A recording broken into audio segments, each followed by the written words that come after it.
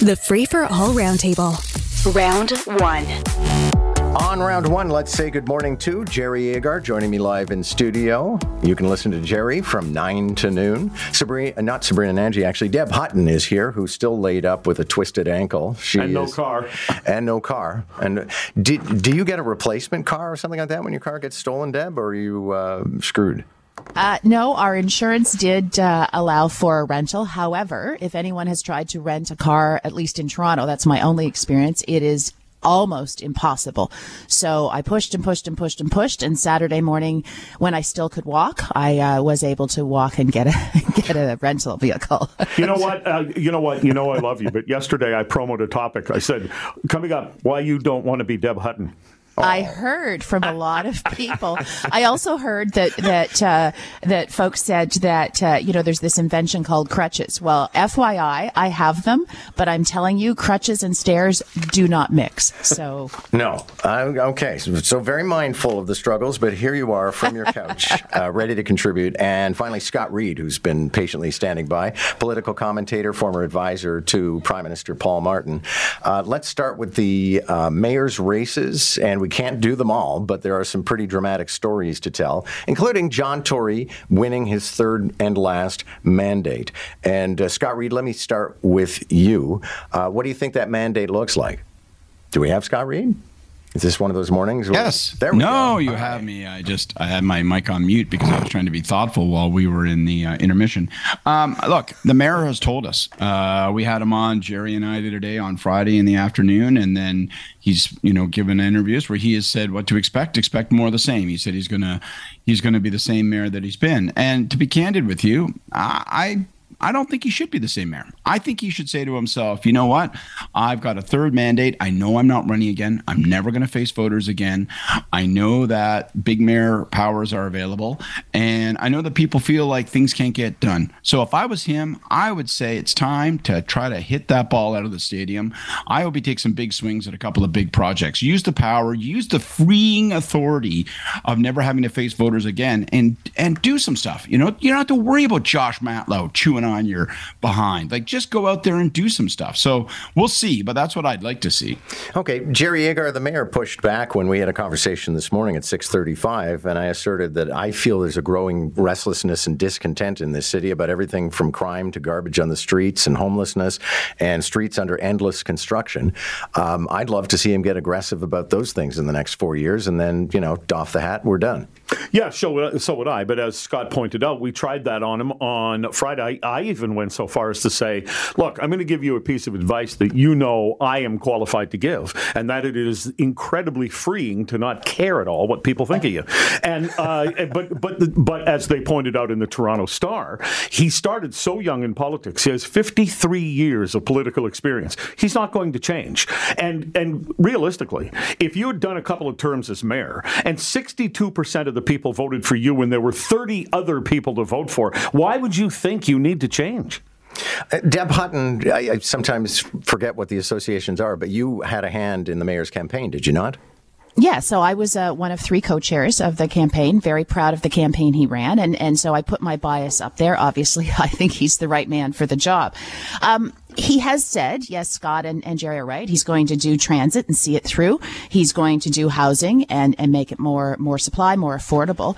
I would just posit that those are 2 pretty big and going to require pretty aggressive efforts on his part.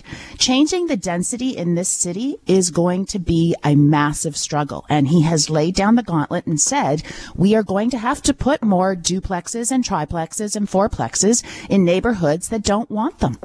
And so, yes, it's more of the same to Jerry and Scott's point, as I said. But I will tell you, I don't think these are going to be easy things. We're already complaining about traffic woes.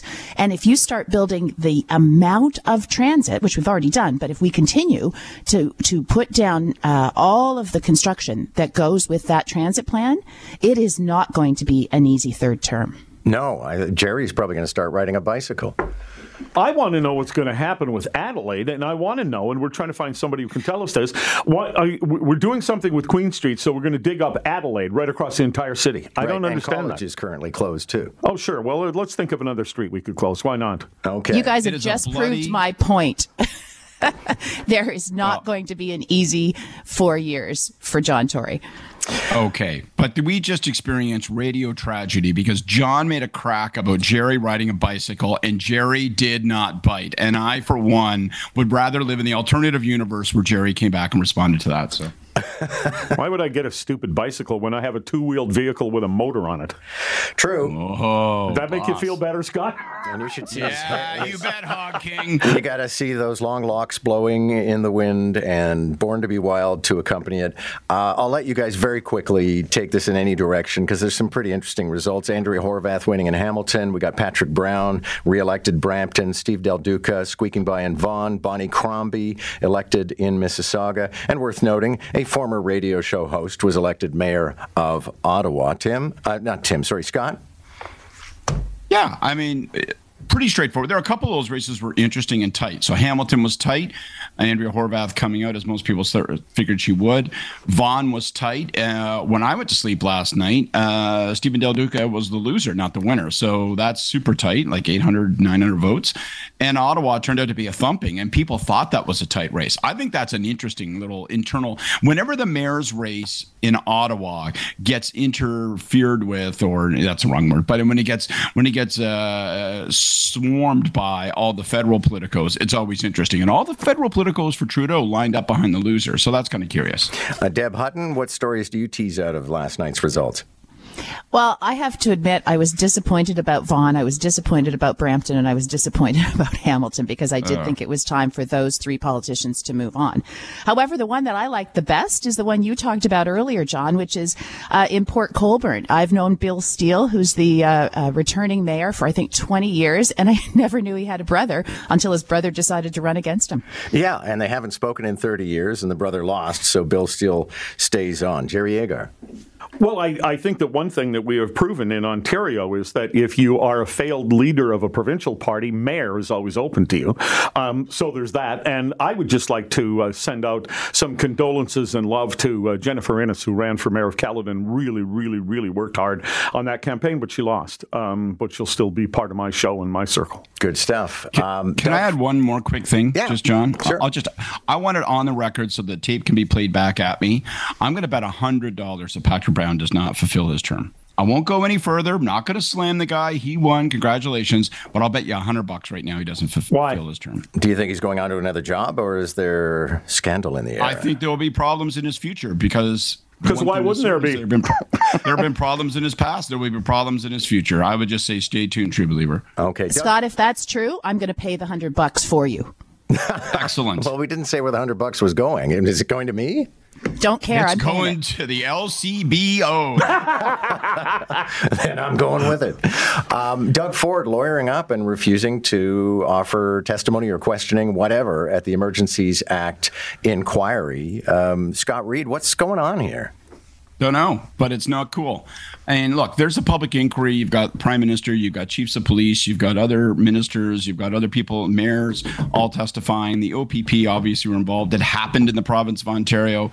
The Premier and the Solicitor General, former Solicitor General, have a role at this. And the fact that they don't want to testify perplexes me because Ford hasn't been shy about saying that what his view was on the convoy.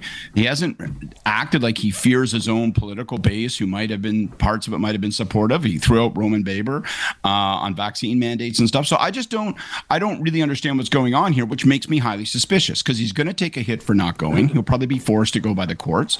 And so why would you take this on? If it smells to me like they've done a risk assessment, there's something we don't know that is causing them to say, we really, really, really don't want to be under oath. Yeah, but unfortunately, he leaves a vacuum into which will quickly be sucked all of these conspiracy theories about what might be, and I don't think that's good. And even if there's some potential risk to him, I think, as Scott points out, I don't think it's tremendous risk. So, and plus, there won't be an election for a while, and people forget anyway. So why not just do it? I can't defend him on this, or Sylvia Jones either. Yeah, Deb Hutton, I can't really see the game. I know you can't plead the fifth, but surely if there was something he felt was very sensitive about cabinet deliberations, he could just say, I'm not comfortable answering that question. I don't know why we're going to end up in court fighting over whether the Premier explains how he reasons about things. Yeah, and I think this is just politics on all sides. I think he's being asked to go for political reasons, not for legitimate reasons. I think he's saying no for political reasons, not legitimate reasons. I personally am with Scott and Jerry. I actually think he should go because I think he would excel at it. Sure. I think he could actually do a great job and get his message out there, a message that supported him and had him win in June of 2022. But I'm guessing, knowing Doug, this is about, it's a federal inquiry. It's about the federal decision. I'm sending my deputy ministers. I'm not going, and the feds aren't going to tell me to go. I don't think there's anything sinister. I don't think it's a smart move, but that being said, that's my guess as to what's behind it. In the same way as calling him and Sylvia, I actually do think it was political. It wasn't the inquiry, remember. It was the Civil Liberties Association who's been really pushing for this and some of the convoy protesters. Very quickly, Rishi Sunak, new prime minister in the UK, is worth more than $1 billion. Deb Hutton, is it a problem when a leader is that rich? No, not on the face of it, not by the facts. Where it becomes a problem is in your policy making going forward. And are you a hypocrite because of some of your behavior? So the one that's been raised already is that his wife has been able to legally avoid paying taxes on her international income or her international assets. And so that becomes an issue. But the fact that you have a leader who is wealthy should not, and I don't think does matter at all. Last word, Scott Reid. I'm going to echo Deb. I worked for a prime minister who was probably the wealthiest person to ever serve as prime minister in Canada, and it actually created headaches. And he went above and beyond what he had to do in terms of public disclosure of his assets and setting them in a blind trust and all that. Still created all sorts of ongoing issues. Really cost us votes in the province of Quebec, and where suspicions and rumors were started. So it will be an ongoing political challenge for him. But do I think inherently the people that are wealthy should not serve? Of course not. Thank you all. Good to have you. Jerry Agar is going to be back about 45 minutes from now to tell us what's on his mind today as he prepares for his show. He's just climbing on the hog right now, going for a spin. Scott Reid and Deb Hutton. Catch the Roundtable, round 1 at 7:45, round 2 at 8:45. Weekday mornings on More in the Morning. News Talk 1010 Toronto.